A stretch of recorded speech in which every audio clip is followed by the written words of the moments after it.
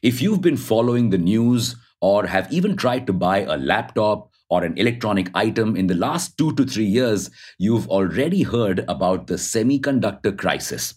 Thanks to the pandemic, the supply of these chips has been jeopardized, causing major mayhem across the world. After all, these small chips can stop the production of a $3 million car.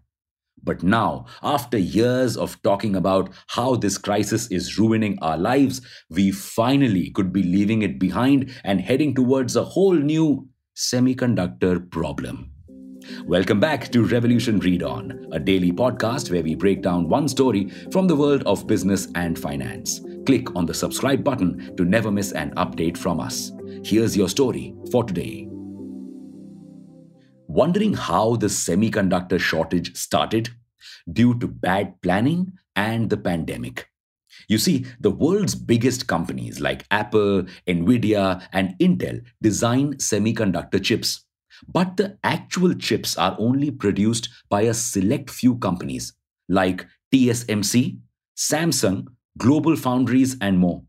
These companies are mainly set in Taiwan and South Korea and work on a just in time manufacturing basis.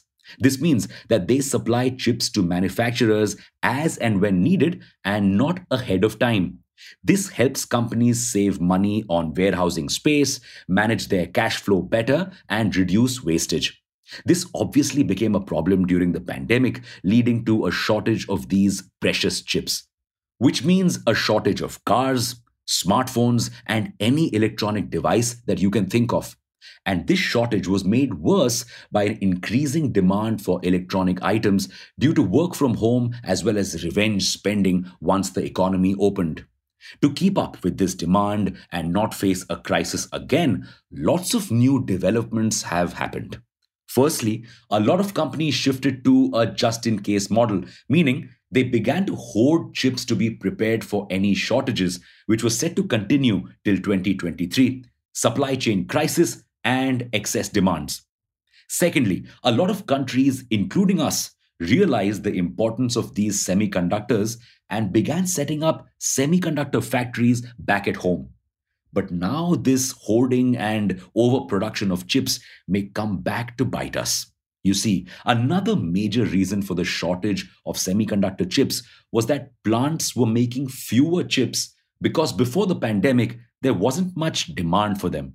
And now, after learning the new lesson, they are increasing the amount of chips they produce per month to 6.9 million.